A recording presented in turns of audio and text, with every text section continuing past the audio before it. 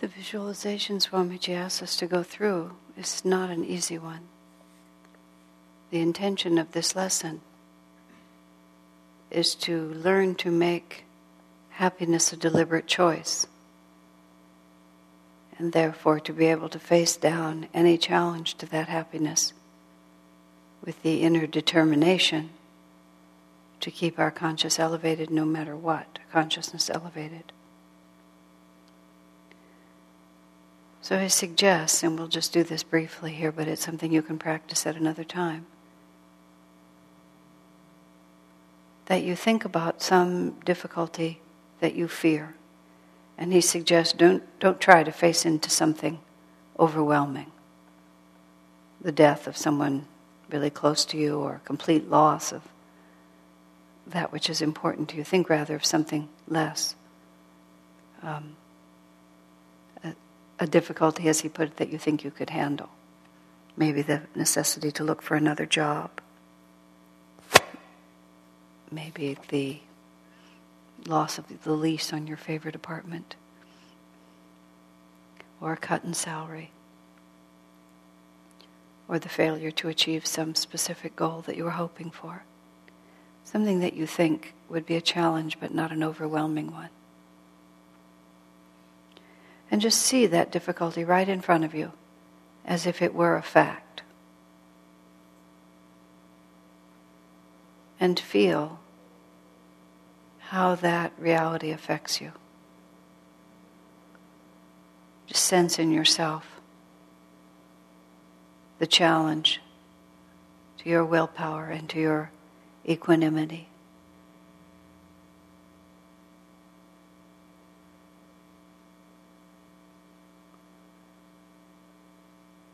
Now, just as an exercise, try to feel on the deepest level that you can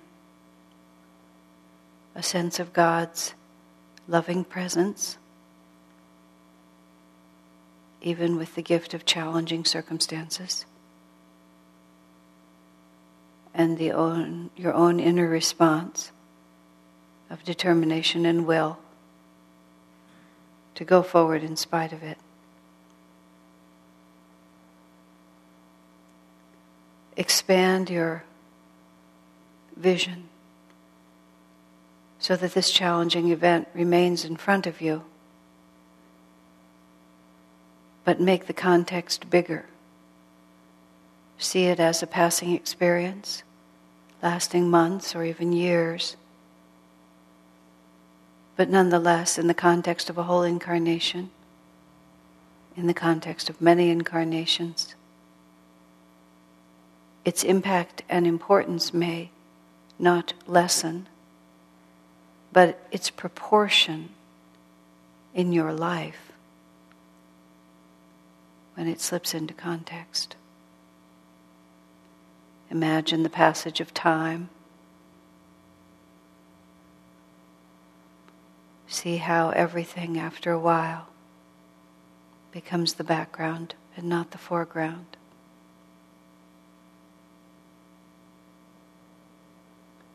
Do your best to sense yourself as a completely independent reality from this and all circumstances in your life.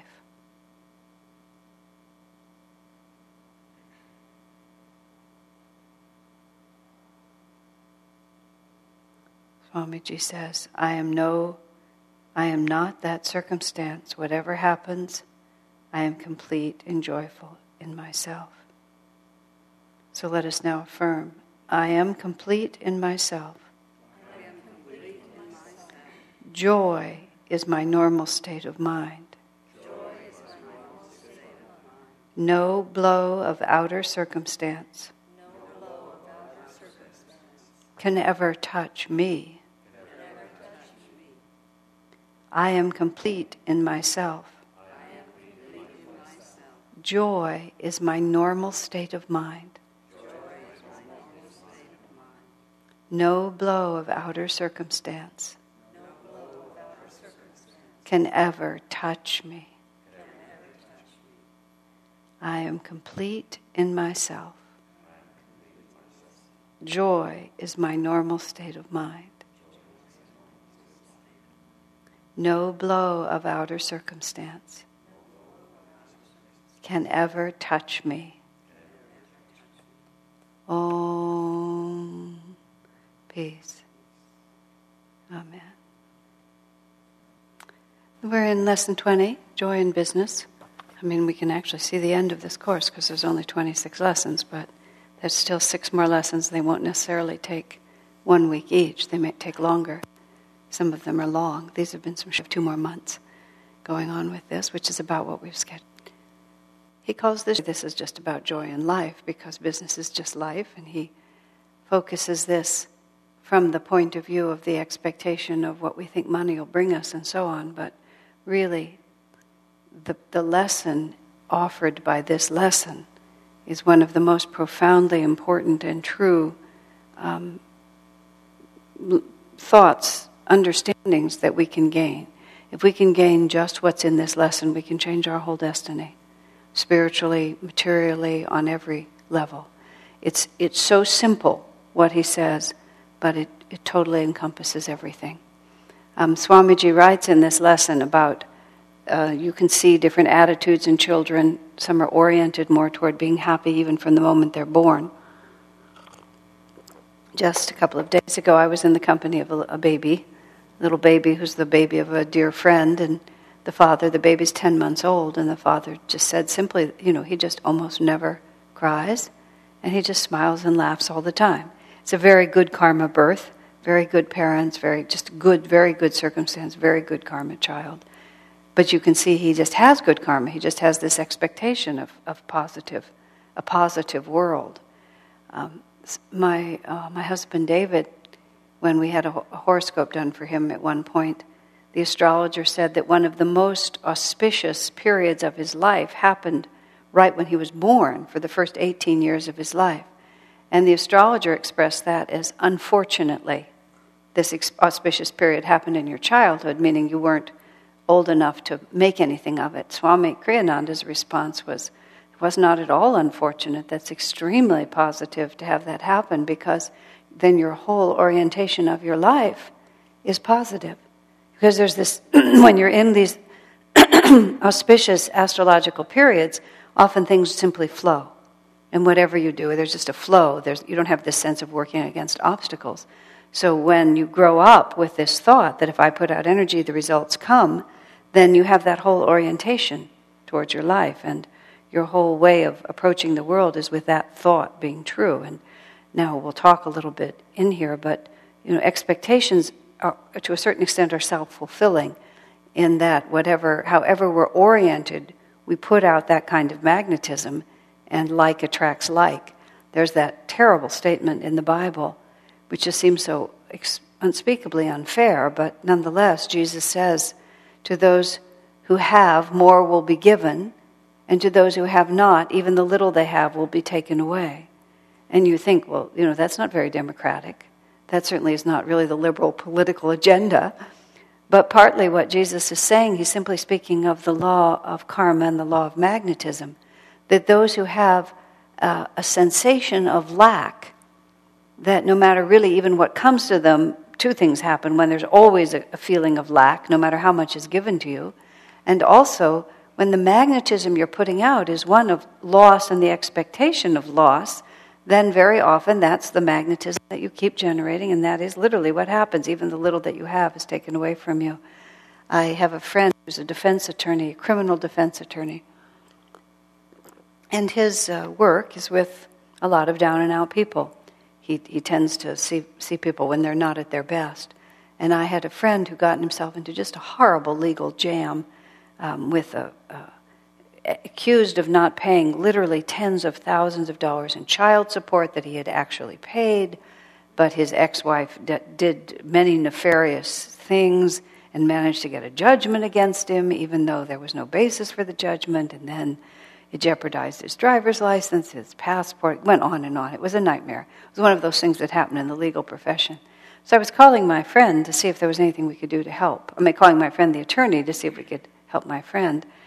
And he said, well, have him come in and have him, of course, bring his bank records, showing that he's paid this. I said, I forgot to mention, he doesn't have any records because his house burned down.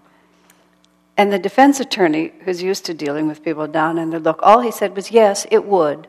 It was just such a funny response. Yes, of course his house would burn down. Because when you get into these kinds of cycles, sometimes they just keep rolling on and on. In other words, once we sort of decide that we're going to be troubled by the world gives us lots of reasons to feel troubled, and sometimes these karmic periods really slide in. So what Swamiji's talking about here is not talking about, when everything is good, be cheerful, because then more good things will happen. And he's also not talking in a naive way that, just be happy and then everything will always come out right. Because everything does not always come out right. Even people who have very good karma sometimes have periods of time when that karma is not so good, or when difficult lessons have to be learned, which is not necessarily bad karma, it's just challenging. It may not be that, as Master put it, an easy life is not necessarily a victorious one. Merely because one never has to face obstacles does not really mean that everything is going great. It just means that you haven't yet sort of gotten to the point where the really heavy weights are going to be put on the machine, but sooner or later they have to. Because to be cheerful when everything is fine is better than being miserable even in those circumstances, but it's not the same as actually having the inner capacity to choose happiness. Swamiji talks, as he's mentioned before, about how he's been criticized because his songs are so happy. Someone said to him, how do you know your songs are so happy? You've never suffered. And Swamiji's answer was, it's quite the contrary. It's because I have suffered and I've triumphed over suffering. I've earned the right to write optimistic and cheerful songs because my optimism has been proved in the cold light of day. I was one of those people, I think, who was born with a positive attitude toward life. I've always sort of been more on the sunny side than the depressive side of things, even from childhood. I was certainly one of those children Swamiji refers to who just kind of comes out thinking that everything's going to be okay. And in fact, the way Swami talks about it in Education for Life, working with children, he talks about every individual, in that case he's talking about a teacher working with the students in her class, but every individual has what he calls a specific gravity, which is when everything becomes neutral, a person's karmic reality is that they will rest at a certain point, you might say on the joy barometer, so to speak. And people who have a karmic inclination to be depressed, when everything is settled out, they'll sink, they'll become heavy. And then he talks about people who are sort of in the middle, who are ego active, but not necessarily either heavy or light, just intense and active. And then there's people who have a lighter consciousness who, when they come to rest in a rather buoyant, uplifted, positive expectation of life. And from the point of view that he wrote this, which was teachers trying to motivate students, you have to really know what a student's specific gravity is, because they're motivated by different things and their realities are different. And of course, it's true for all of us, isn't it, that we know people who have different specific gravities, who are naturally light, naturally sort of neutral, or naturally heavy. Well, I feel that I was born with a fairly light consciousness, an inclination to come to rest in a fairly cheery position. And I felt that carried me for a long time, really quite a few years in my life. And then Ananda went through this experience, which I ended up, among others, was right in the very heart of, where we were the subject of persecution through the courts. And we literally had 12 years of intense lawsuits that ended up nearly bankrupting the greater Ananda. We had to spend $13 million. We ended up still with $3 million in debt, which even 7 or 9 years later, we're still, the greater Ananda is still carrying a little more than half of that. And the whole experience was ugly. I mean, I'd never in my life, I was raised in a very relatively refined way. I lived in refined circumstances, relatively speaking. And I just never met cruelty, unkindness, unscrupulousness, dishonesty. I know some people meet that in their own home right from the start, but I was fortunate not to. So we found ourselves in the course of this lawsuit. We weren't merely, caught in the legal process, which in itself is enough of a nightmare, but we were also in the hands of unscrupulous people. Self-interested judge, completely unethical attorneys, opponents who had no regard for truth. And the legal system in America is designed for people to tell the truth. And even, I swear under penalty of perjury. And there's like, it's built on a sense of personal honor, that when a person says that, they mean it.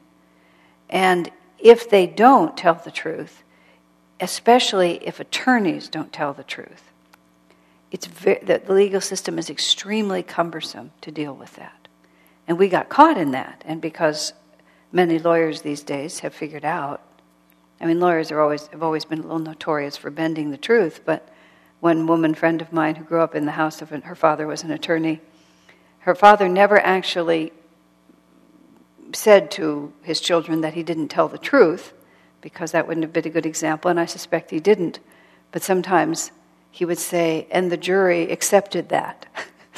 And that would be sort of his way of saying, I made a solid try, and the jury accepted it.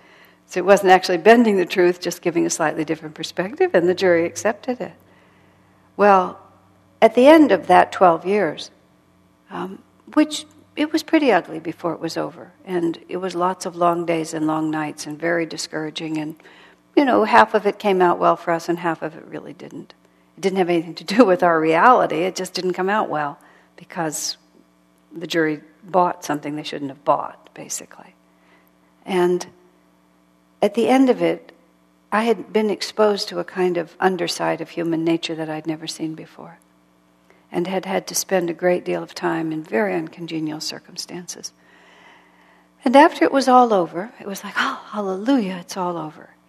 More than a decade of this, it's all over. All we have left is a big debt. We can manage that. But now we have our freedom back, at least. We don't have to spend all our time in courts with these judges. Ugh. And so then I waited to get happy. And it was very interesting. I just found, okay, now it's over. And I just waited to sort of get buoyant and light again, as I had remembered being before the whole thing started. And I waited, and I waited. I actually waited over a year. And I never found that lightness to that extent returning. And then it occurred to me what is not untrue for a lot of people, which is there is the joy of innocence, and then there's the joy of wisdom. And the joy of innocence is the kind of thing that thinks, well, here I am a senior in high school, and I'm king of the prom, and I'm going to, conquer the world, I'm going to be rich, and all these things are going to happen, but none of it has ever happened. It's the kind of thing that causes an astonishingly, I would dare say, an appalling number of people to say that their happiest experience was their senior prom. It's an actual statistic of some sort from some kind of a poll. Although Master says in here that people cover the past with a mist of nostalgia that makes it seem like it was more attractive than it was. But in any case, then there is the joy that comes when one has really understood what life may bring you, but then has made a decision. And I saw myself, because I was about, I don't know how old I was, something in my 50s when all this happened, that I was standing at an extremely important crossroads. And I realized it was an absolutely critical crossroad, because either at that point I made a deliberate decision to maintain a light consciousness and a joyful consciousness no matter what, or from that point I would just my consciousness would begin to sink, and that would be the end of it.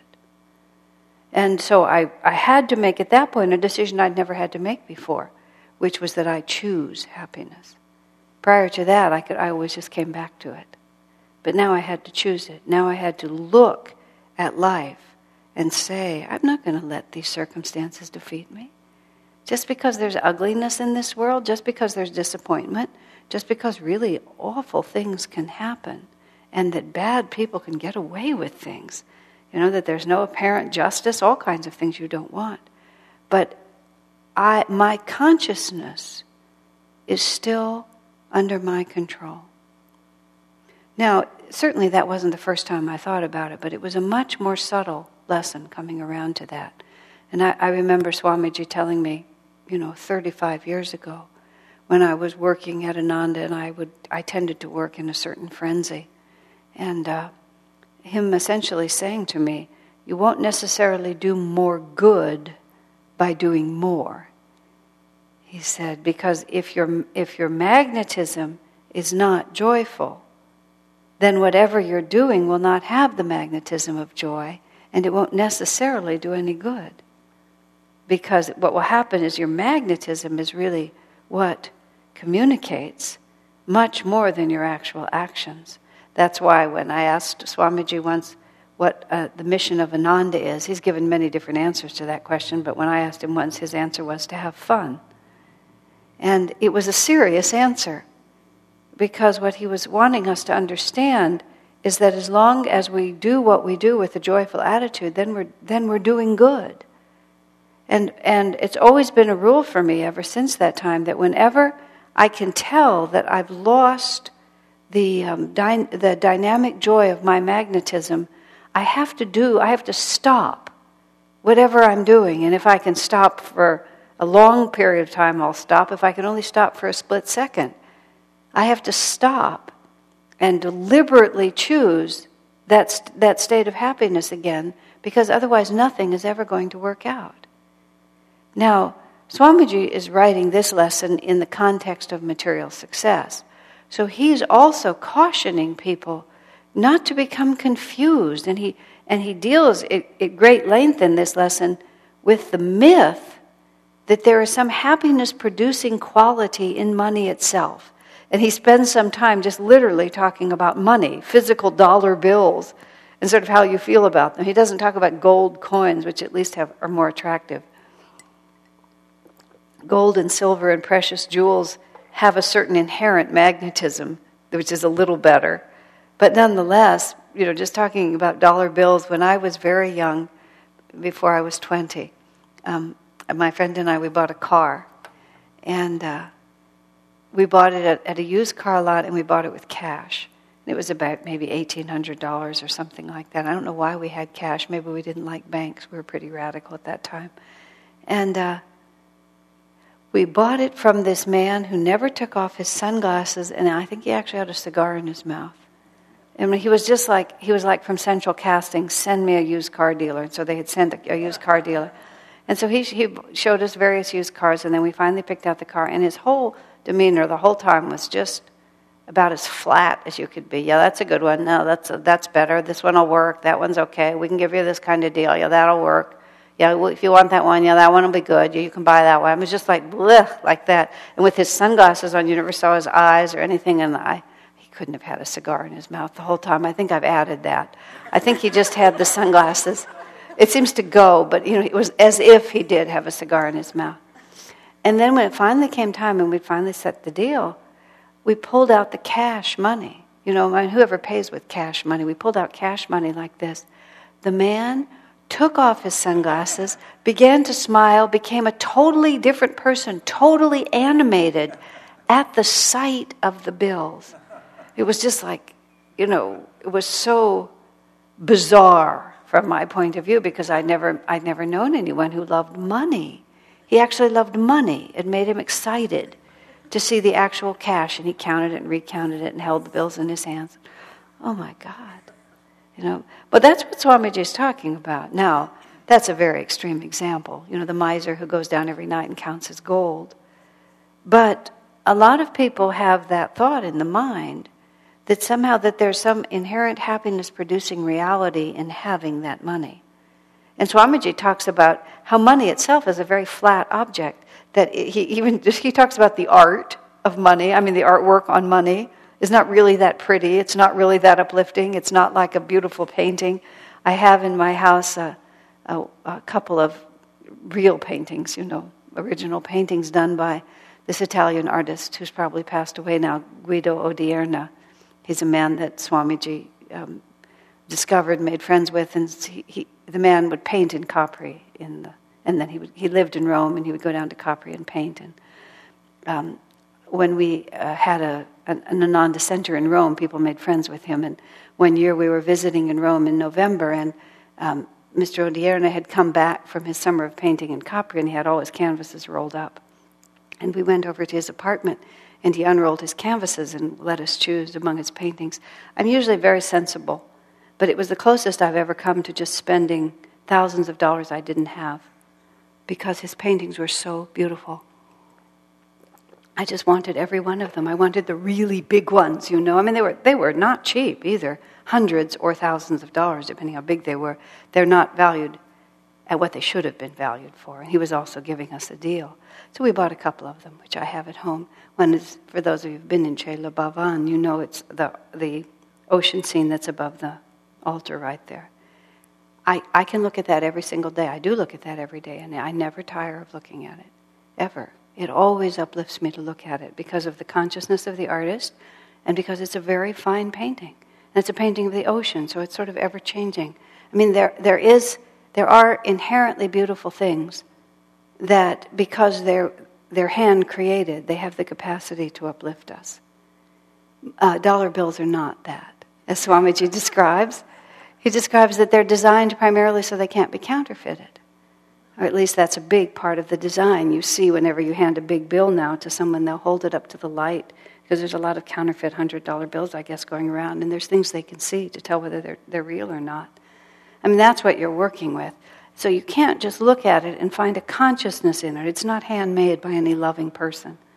It's just an inert thing. So then Swamiji just goes through this reality of what it is that we're really doing here. And he starts by saying, you know, we were put on this planet for a purpose. And the purpose is such an interesting one. The purpose is to experience perfect joy without end. The purpose is Satchidananda, ever-existing, ever-conscious, ever-new bliss. I mean, that is really remarkable to contemplate. A number of years ago, when Swamiji first moved to India and started the Indian work there, it was like 2003, 2005, I don't remember when, 2003. Very soon after he came there, he wrote this piece, which is called The Way of Ananda Sangis. And it was an attempt to define, really for the first time, what we believe. We've never had like a creed. And we have an abbreviated version of that in our program guide, and the whole thing is on our website. It's worth reading. We believe that this entire universe was created as an expression of Satchidananda. We believe that our purpose as conscious beings is to experience Satchidananda. That's ever existing, ever conscious, ever new joy. And he writes in here that scientists think about evolution as things have evolved because they've gotten more complex, and there's more variety, and all this stuff is happening, and things keep mutating, but there's no sense of direction or purpose to it. It just keeps happening. But the saints tell us that we are here to evolve in our capacity to experience bliss. And that every other thing that we do is a means to that end. And is a progressive development of our own ever-increasing self-awareness, passage through dim corridors of waking consciousness to emerge at last into perfect bliss.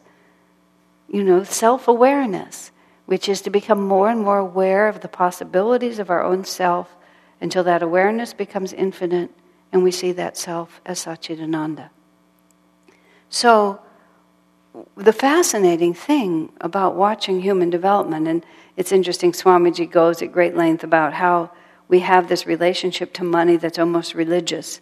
And he talks about the mood in banks, which people joke about a lot, but it's really ridiculous when you think about it. They're traditionally, they have these enormous high ceilings, and when we were looking for this church, before we found this church building, we looked at several banks, empty banks, as possible places to rent or to buy, because they're temple-like. They have very high ceilings, they have big columns, they just have all the atmosphere of a sanctuary. I mean, when you really think about it, it's ridiculous. They're hoarding coins and paper. There's no need for those high ceilings and those great big lobbies, but it's like there's this kind of reverence in our culture for the money. Bizarre, isn't it? We just take it for granted, but that's really what it's like, isn't it? Because the money represents for us the fulfillment of desire. And Swamiji, as I will talk about it, but then Swami also says, and I thought it was also just a very interesting point that he raised. There he is mocking the whole attitude about money and the loan officers and all of that. And then he says, I mean this kindly, however he puts it. He said, I'm not mocking any individual. He said, it's the phenomenon itself that I find interesting. And I realized how often, when one is really observing a phenomenon may be ludicrous or questionable or unlaudable. But that doesn't mean that you're really down on the individuals engaged in it. It's the phenomenon itself that interests you. It was a very interesting distinction he was making. Some of his best friends are bankers and accountants. It's not like it's a bad thing. It's just this phenomenon around money that exists. But then he talks about how the soul, the incarnated soul, the egoic self, the jiva is really the right word, how we move progressively through our own experience until we have a deeper and deeper understanding. And how, and we were talking about this so much about, in this course, you see all weaves together when I was talking about advertising, about how God moves us by our own desires forward on this path by inspiring us to want one thing or another, and then inspiring us to put out the energy to try to attain it, not because it will fulfill us, but because we have to find out whether it will fulfill us or not. Last week I made a whole class out of having scratched the hood of David's car because it was such an interesting lesson to me between the difference of being told something and actually experiencing it. So we can be told endlessly, how much fulfillment there isn't in X, Y, or Z, but we will never believe it until we actually have it in our own hands and can actually experience it. And then Swamiji explains to us how the first thing, when the soul first begins to want things, the first thing we think about is pleasure, which is we project out, we want to experience through our senses, and we imagine that having those sense experiences is going to give us what our heart is longing for. Recently I and Sharmila and Erica did Master's 9-day cleansing diet, which is a very positive thing for health and other things where you eat a very restricted and clearly defined diet, which is mostly vegetables and citrus. And you do it for 9 days. I joke because I say sometimes I can complete Master's diet in just 3 days. I'm so fast, But this time we did all 9 days, and it wasn't, as it happened, this time that difficult. I've done it, maybe half a dozen times, maybe a little more than that over the years. But it was so interesting to me because on this particular cycle of 9 days, for some reason I was never hungry. And in fact, for day 10 and 11, I hardly ate. I just wasn't hungry. But I had a great desire to eat. And the experience of the difference between nutrition and sense pleasure was just, I'd never seen it quite so dramatically before. And I just like the taste of food. I like the feeling of eating. I like to sit down to a little meal and I like to taste it. I discovered a few years earlier that, I had to, if you slow down, this is just as a subject of weight control, I really figured out that a lot of times I was literally eating twice what I needed because I didn't pay attention while I was eating it the first time, and so I didn't have that feeling of enjoyment. And that if you pay a lot of attention to every bite that you eat, then you actually don't have to eat as many because you experience them all. And it's a very actually serious method for controlling your weight is to pay attention, because then you get the sense pleasure that you're looking for. But the difficulty with sense pleasure, with anything that's pleasure-oriented, is that in this world of duality, this world is not designed just for pleasure. And that's one of the great mistakes that souls, individuals make on the great journey towards self-realization, is that we think because pleasure is possible, and because pleasure is so delightful, that therefore we are meant to have nothing but pleasure. And so we seek it, we seek it by food, and we eat and eat and eat. But the unfortunate factor is that if we eat and eat and eat just for pleasure, our health disintegrates. And when we lose our health, we lose the capacity to even to eat, because every time you eat, it makes you sick, or your body becomes so immensely overweight, or you have the diseases of overindulgence or malnutrition, all the different things that can happen to us, that we can't, darn it, just sort of grab that pleasure. Or we go after the pleasure of sexuality, which is a very common one that people go for. And, things happen. Too much overindulgence in sex can sometimes wreak havoc on your relationships. It can wreak havoc on your health. Too much obsession with sexuality can just be so disruptive to so many higher values. Or Swami even describes the pleasure of inebriation gives way to a sickness and hangover. We just can never get pleasure and just hold it up here and have it always work. Isn't that so? Because even most pleasures cost money, and eventually we have to go back to work the next morning, right? There's always this duality. The pleasure of a vacation is spoiled by the end of it. Every time David and I have had the opportunity to go on holiday or adventuring somewhere, I'm always so happy that I'm also happy to come home. I thank God for that every day. And also, whenever I leave on any kind of a journey, especially a long journey that has a particular sparkle to it, I always walk out of my house. I stand in the doorway, and I always see myself walking back in at the end of the journey. And I don't do that out of any lack of enjoyment of what's coming, but I just always want to keep the perspective that nothing lasts. And so we're going off to do something that we're really going to enjoy, but pretty soon it will be over and we'll just be coming back. And there's many ways in which we can follow the natural inclination of the heart, but at the same time not become lost in false expectations. That somehow this is it, this is the one thing, this is the relationship. Once I have this baby, once I have this husband, once I have this house, then all the duality of the world will be gone, and this pleasure was the one that's going to last. And we just don't find that. And after enough incarnations of that, and how many incarnations that is, depends a lot on us. Swamiji describes how we advance from the desire for pleasure to the desire for happiness. And happiness is sort of what we expect to get from those experiences, but we refine our understanding a little bit, and we start thinking about trying to be happy.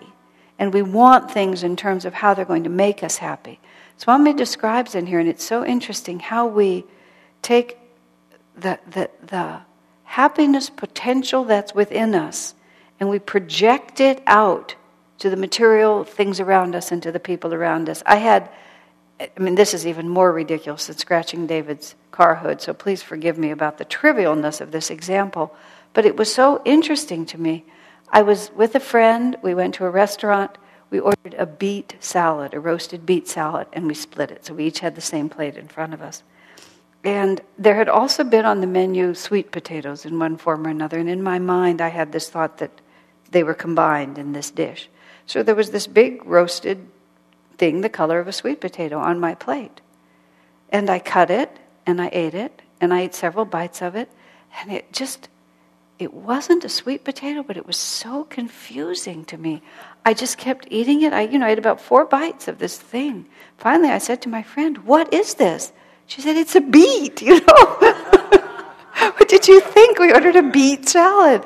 But it was like no place in my mind could I find that, because I was so fixed on the idea that it wasn't, that it was a sweet potato. And so I expected it to be a sweet potato.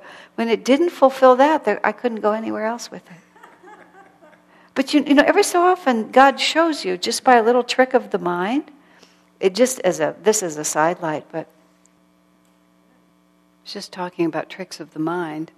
In the course of that legal battle that we were in for so long, I and a few others had to sit through some depositions with people who were really, really not telling the truth. Really not telling the truth. And we had some speculation about, do they know that they're lying, or have they switched things around so much in their mind? And some people did a very peculiar thing, which is, in circumstances in which they had played the villainous role, they actually switched it, and that they were the heroic person and somebody else played the villainous role. Yeah, just really, really very interesting things, all under penalty of perjury. But just the whole thing was really confusing to me. And in the midst of that, I found myself once just describing something that had happened. And there was, in the story that I was describing, there was not necessarily a hero or a villain. It was something that I'd participated in. And I was several minutes into telling it. And I realized that my mind had reversed roles. And I was remembering the story as if I had played the opposite part from the part I actually played. And I was just totally committed to it. And then suddenly, I don't know what happened, but it just it came to me suddenly that I'd switched it in memory.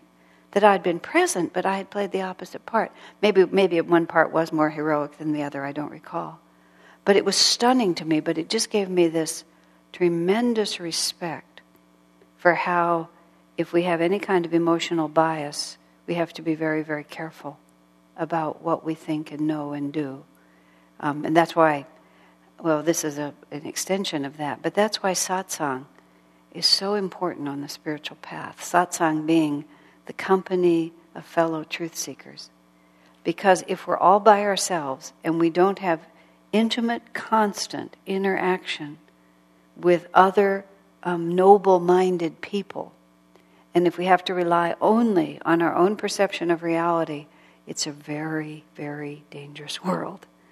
We have to constantly be in a vibration of truth-telling and upliftment.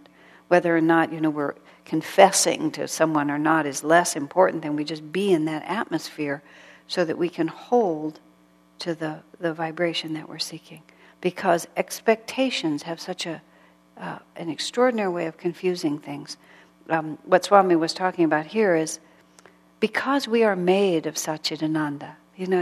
For years when Swamiji would talk, we would joke about it, that even when he was talking about a very mundane subject, he would always begin, we would call it, with the galactic gases.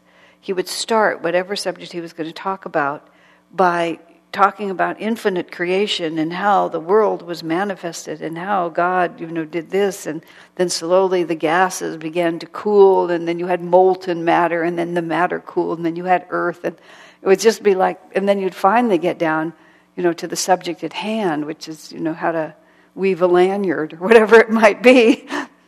But over the years, I've come to appreciate more and more how that really cosmic perspective actually is fundamental to the smallest thing that you do. And the biggest fundamental perspective is the first principle of the way of Ananda Sangis, which is that everything that exists is a manifestation of Satchidananda, and so are we. And therefore, whatever we think we're experiencing of happiness or even pleasure is only a reflection of that Satchidananda within us. We would be incapable of experiencing bliss is the truth of it, and we step it down. We draw out from that like a piece of taffy. We pull it out and we make it sense pleasure because we've just taken that little bit that we've had and we've projected it out, and then we imagine that these things will give us this experience. I've joked with you, or some of you may remember from many years ago when we changed the carpet in our apartment and we went toward this sort of theme of the golden color that our houses have had ever since. And we put out enormous effort somehow to get this right colored carpet, which was very hard to find. And we ordered it from the East Coast and it was delivered on a truck. And then finally the thing is laid in the apartment. And finally there's the day when we have the carpet. There I was in the empty apartment with the carpet.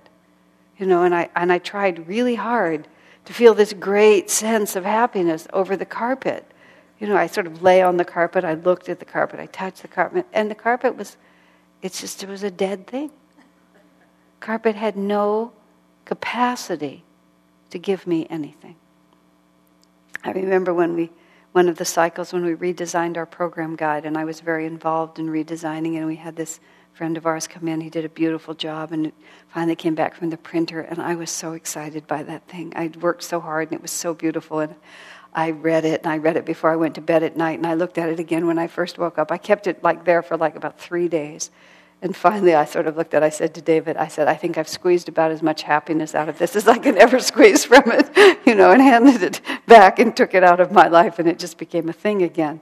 So it's like the more conscious we are, it's not to say that you can't enjoy.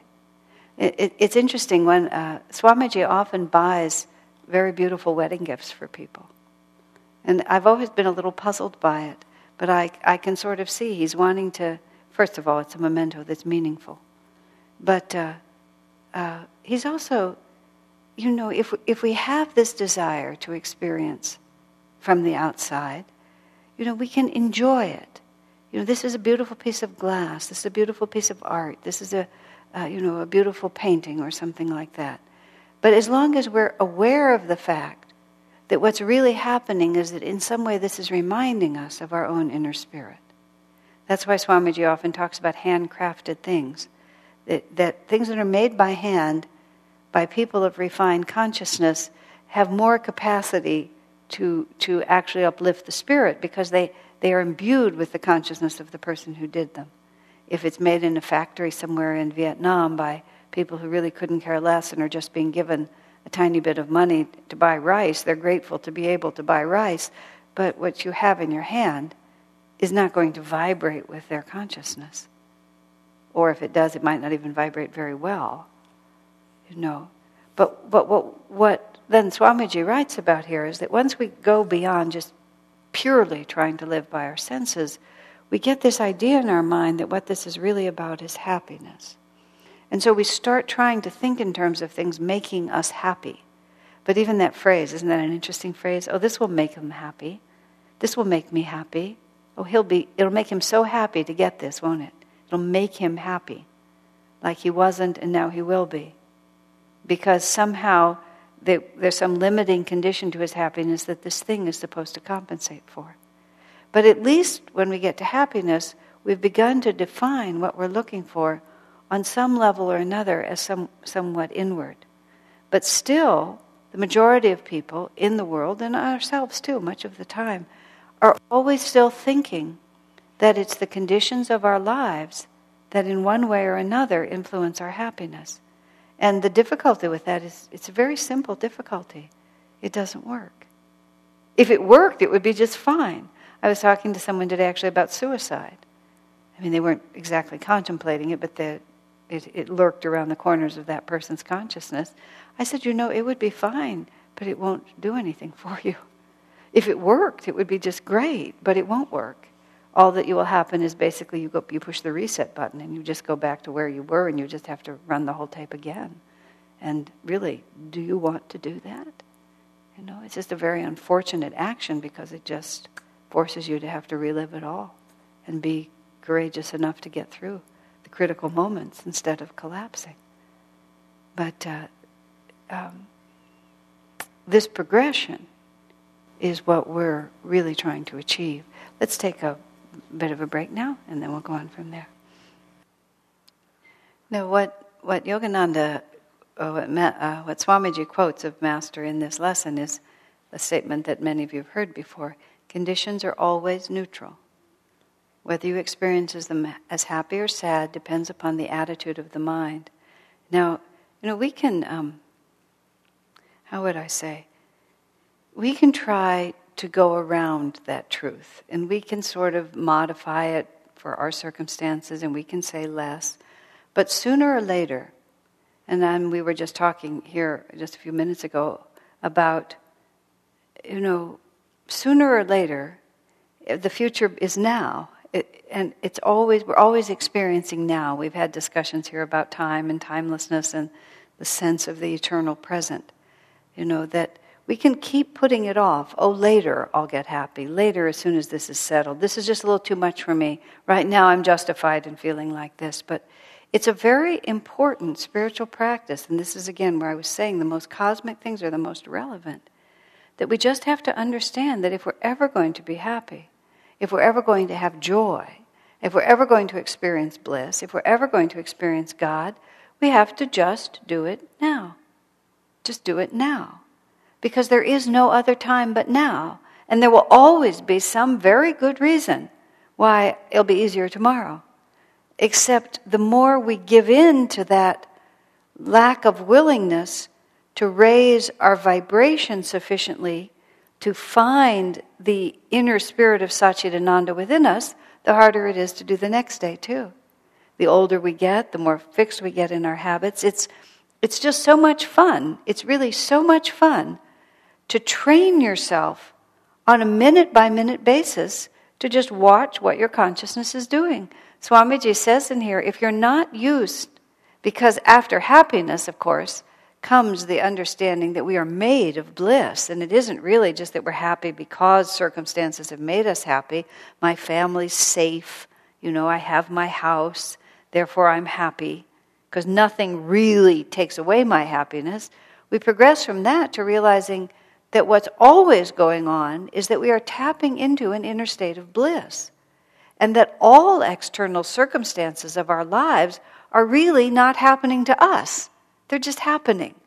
Swamiji uses the example of when he was in India and he fell.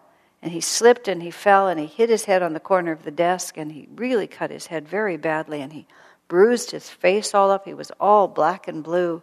He was actually getting ready to start some television programs, and for the first, days of that, they had to put all this makeup on him because he was so blackened from this really bad fall he took. And he describes in here exactly what did happen. He fell right onto a rug he had just purchased. He couldn't get up because he was both dazed and a little bit too weak. Those were the first days in India, first year or two in India, and he was very unwell the whole time. So he's on the floor bleeding, on his new rug, trying to keep the blood off the rug. And the first thing he wanted when they came in, but it wasn't like a miser's concern for the rug. It was just like, let's not ruin the rug. Okay, can we just move me off the rug?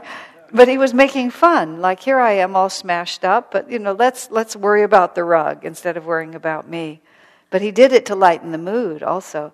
One of the stories that I have in my book about Swami Kriyananda is the story of Happy Winningham. Her name, I don't think that was the name she was given, but she was always called Happy. Happy Winningham lived at Ananda village for many years. She contracted AIDS very early on, very early in the AIDS cycle, at a time when people died from it. And so she went through this period of 6 or 7 years of increasing debilitation because of the AIDS, and eventually died from it or from complications related to it. And one of the cycles she was in, she got spinal meningitis and was really close to death. And she went into the hospital. She documented this account, and I rewrote it for the book here. But she was in the hospital, and she was going through the tunnel of light. And they couldn't find veins to do an IV, and they couldn't find her insurance card, and it was just, and there were balloons in the room, and the balloons looked like monsters to her, and it was just a very strange circumstance, and people were oming in her ear, thinking she was about to die, and very, very dramatic. And she really thought she was going to die. She said she had been sort of death and return several times, so she knew where she was. And then Swami Kriyananda came in, and because she was dying, her extremities were turning purple, I think, or because of the change. And so her nose was purple, and her hands and her feet, everything was getting really strange. And everybody was very, very tense. And Swamiji comes in, Swami Kriyananda comes in, and he sees her in the hospital bed going through all of this. And he says, "Happy, you look just like Rudolph the Red-Nosed Reindeer." And she said somewhere, and she was in a lot of pain too, out of all of this, she sort of just looked over at him and began to laugh, because it was just such a completely ludicrous remark in the context.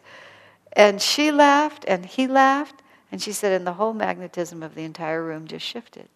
And then suddenly everything began to work, and the doctors knew what to do, and they got the IV started, and she came back from the tunnel of light. She lived several more years to her benefit. Just like, let's just lighten the mood here. Just because you're dying, we don't all have to panic.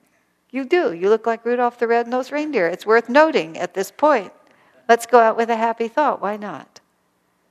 And so what he's offering here is a very profound truth. Swami Kriyananda took 2 nationwide tours in 1978. I think he did both of them in 78, 79 maybe. And it was all in 78. He went in the spring and the fall. And it was called The Practice of Joy. And he traveled all over the country, and he gave seminar after seminar after seminar on the concept of the practice of joy. And what he was really trying to say is that it's not something that just happens to you. It's a deliberate decision we make. And it's a deliberate decision to identify and to experience at all times our true nature. And what I was starting to say with this is it's a marvelously fun, extremely interesting exercise to constantly remind ourselves that no matter how justified we feel in not being joyful, we're wrong. Because we are always, we never cease to be pure Satchidananda. And if we have forgotten that, it hasn't changed that at all. There's no circumstances of our life in which that isn't present. All of us have things that we fear. I have this, I worry about being in prison. I worry about being tortured. I worry about concentration camp kind of conditions. I worry about physical pain. I mean, I don't worry about it like every day. But when you hold those things up to me, they make me plenty nervous. It's not like I, certainly, and I'm sure most of us feel this way, can contemplate certain conditions with complete equanimity. But much of what we allow to steal our happiness is really so trivial, really. And it's only a habit of the mind to allow our energy to be distracted from it. And now, in terms of this lesson, which is talking about earning money, Swamiji is just raising the obvious point here, which is if we're just grim about doing this, we have terrible magnetism, and we have no positive experience, and we're not likely to generate prosperity through an attitude of deprivation. And if we're doing whatever we're doing with the thought that this is going to generate prosperity, but we're not doing it with the consciousness of abundance, which is what it really comes down to, because what is it that we're trying to have abundantly at all times? We're trying to have this inner experience of happiness or bliss or whatever we call it. And he said so many people imagine that when some certain condition is fulfilled, then I will have my joy. And either they never live long enough to see it, or when they finally get there, it's ephemeral because it's only a projection of a consciousness they don't have. If you're unhappy, you see people sometimes in beautiful resorts on beautiful vacations, and they're arguing with their spouses, and their kids are screaming, and it's just like, where is the happiness in this? Because the happiness has never been generated prior to that. And the other side of this, which is just such a marvelous practice, is that therefore everything can be fun. That one of the experiences why I've always enjoyed being in the presence of Swami Kriyananda at any time, from back in 1971 when I first met him, is because of his inner state of joy. No matter what we were doing, where we were doing it, or what was happening, I always felt I was at the center of the universe. And so there was no place else that I would want to be except right there. And whatever it was always enjoyable, no matter how unenjoyable it was. I was just talking about this lawsuit, which was really horrible, just totally horrible. But we laughed so much of the time through that whole thing. I mean, we would have a terrible morning in court, and we'd go out to lunch, and then suddenly we'd just be telling jokes and just laughing, and then we'd have a horrible afternoon, and then we'd go home and have dinner, and we'd watch a funny movie. And I mean, it was very rare that a whole day would go by with, I don't just mean a sort of wan smile, but just a complete forgetfulness, because what could really touch us? And I used to have this image in my mind during that lawsuit, because we were afraid we would lose everything financially. That's what you're in great danger of. We weren't under criminal charges. It was just civil suits. So civil suits are about money.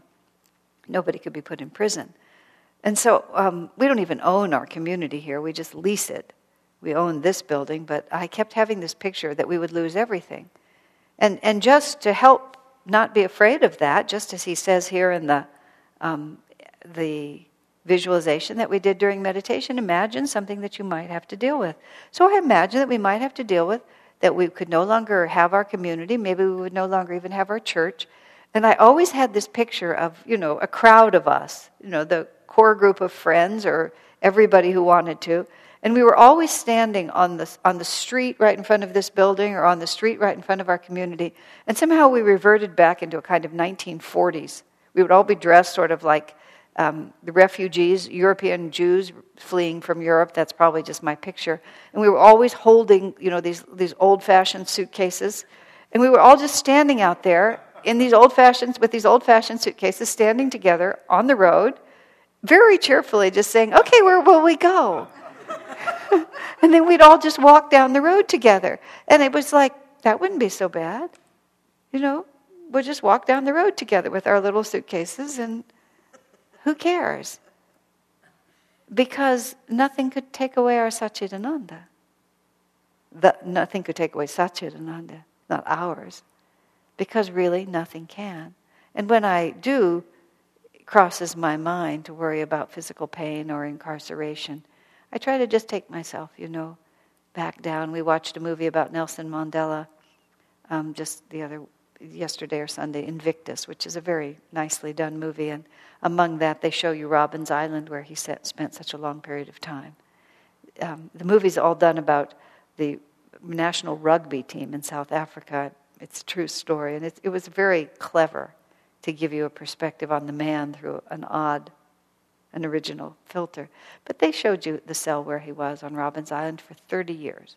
And they have the man who's looking at it stretch his arms so that you'll be sure and realize that this cell is like that wide. And the man comments that he's just contemplating what kind of a man could spend 30 years in that cell and then come out wanting to forgive the people who put him there. So I picture myself 30 years in one of those cells, and you think, what would I do with my consciousness? Well, what you would have to do with your consciousness is what you had been doing before you got there, because that would be all you would have when you got there. So if today, when the milk has gone sour, or somebody was very unkind to me, or I have way too much to do, and nobody appreciates all the hard work that I do and all the good work that I do, and there they are being like that again, I ask myself, what would you do if something really bad happened to you? If you allow yourself to be taken off center by something so trivial, what's going to happen when something really bad happens? One, you have to practice when it's easier. And two, you don't want God to be, just keep loading the dice against you because you can't get this lesson. But then you see it's so much fun. You just stop. And sometimes you have to take action. You have to take yourself out to breakfast and read the newspaper for a while. You have to just change the context, as long as you can do that. Here's another interesting point on this, and maybe this is where we'll end. Very interesting book written, 40 years ago when people were first starting to think about conscious dying. Stephen and Andrea Levine did very, very good work with what's now the hospice movement and all of this. They were pioneers in that. Stephen Levine wrote a book called Who Dies? It was spiritually based. He is a spiritual man. I presume he's still living. He's probably about my age. And he talked about the process of dying, and he talked about when a person's on their deathbed at the end of their life, that often a person just before their life ends, they'll often go through a period of intense restlessness where they just become almost frantic being bound to their bed. Not everyone, but almost everyone. And this is what he described. He said, we are accustomed to being able to, when our consciousness is disturbed, to take some physical action in order to change it. Oh, I'm bored. I'll get up and see what's in the refrigerator. Oh, I'm tired of being in this house. I think I'll go take a walk. Oh, I'm lonely. I'm going to call a friend and we're going to talk. But in other words, because we can move our bodies around and because we still have all our faculties, when there's a disturbance of consciousness, we solve it in some external way rather than solving it only on the level of consciousness. Now, of course, this is our state of awareness. This is the life we've been given. We're not hermits in a cave. We have been given a relationship to the world. So I'm not saying it's such a bad thing. But he says, but then when your body begins to die and you find yourself unable to make your body do what you want it to do, when we have a problem of consciousness, we have nothing to counter it except consciousness. And he said there's often just this period of tremendous agitation. Usually what happens then after that is peace. And if you've been with people when they die, sometimes you'll go through that. Just be very agitated, and then somehow something will come in And they will be elevated enough to recognize, oh, I can just relax into my consciousness. That's all I ever do need. But I often think about that when something agitates me, that I do my best to solve the problems of consciousness on the level of consciousness.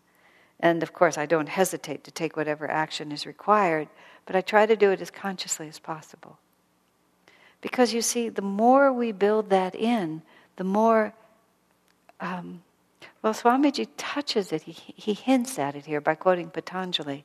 When we become perfect in non-covetousness, and non-covetousness means to be perfectly content with whatever we have, and not to imagine that we need something. In other words, to be content within our consciousness.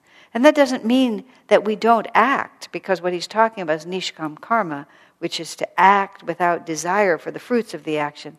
And he puts this, I want to be sure and touch this. We act with nishkam karma. We are not in a state of envy and greed and covetousness. And then Patanjali says when we practice that perfectly, all jewels will come to us. Meaning we'll be in such harmony with the universe that everything else we want anyway will come. And in other words, it's the best way to have what you want, is to be content within yourself, because then you're in harmony. And then he has that marvelous statement in there. And then we work because it's honorable to work. And sloth is not honorable. And we don't work for money, although we may need and get money and enjoy what we can do in a generous way with the money we earn, but we work because it's honorable to work. I mean, isn't that a wonderful phrase?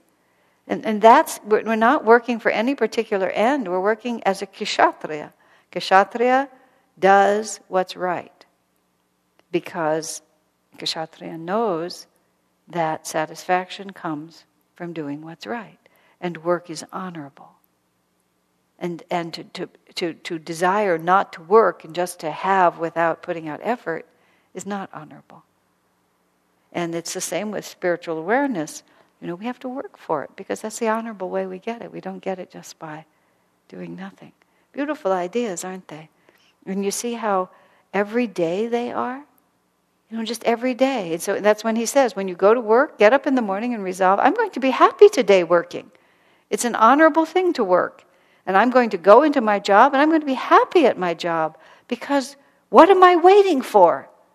And what do I think is going to happen someday that's suddenly going to make me happy? If I don't find it right now, where is it to be found? Yogananda put it, fight and win the battle of joy right where you are standing. I love that. Right where you are standing, win the battle. Fight and win the battle for joy. And that's also the secret of prosperity, because once that magnetism begins to flow, then everything else follows from it as well. Because we no longer are blinded by our confusion and our expectations. We can live in the reality of things. All the other elements that Swamiji has given us through these 19 lessons that came before all become possible through the practice of joy. Okay? We'll go on to lesson 21 next week.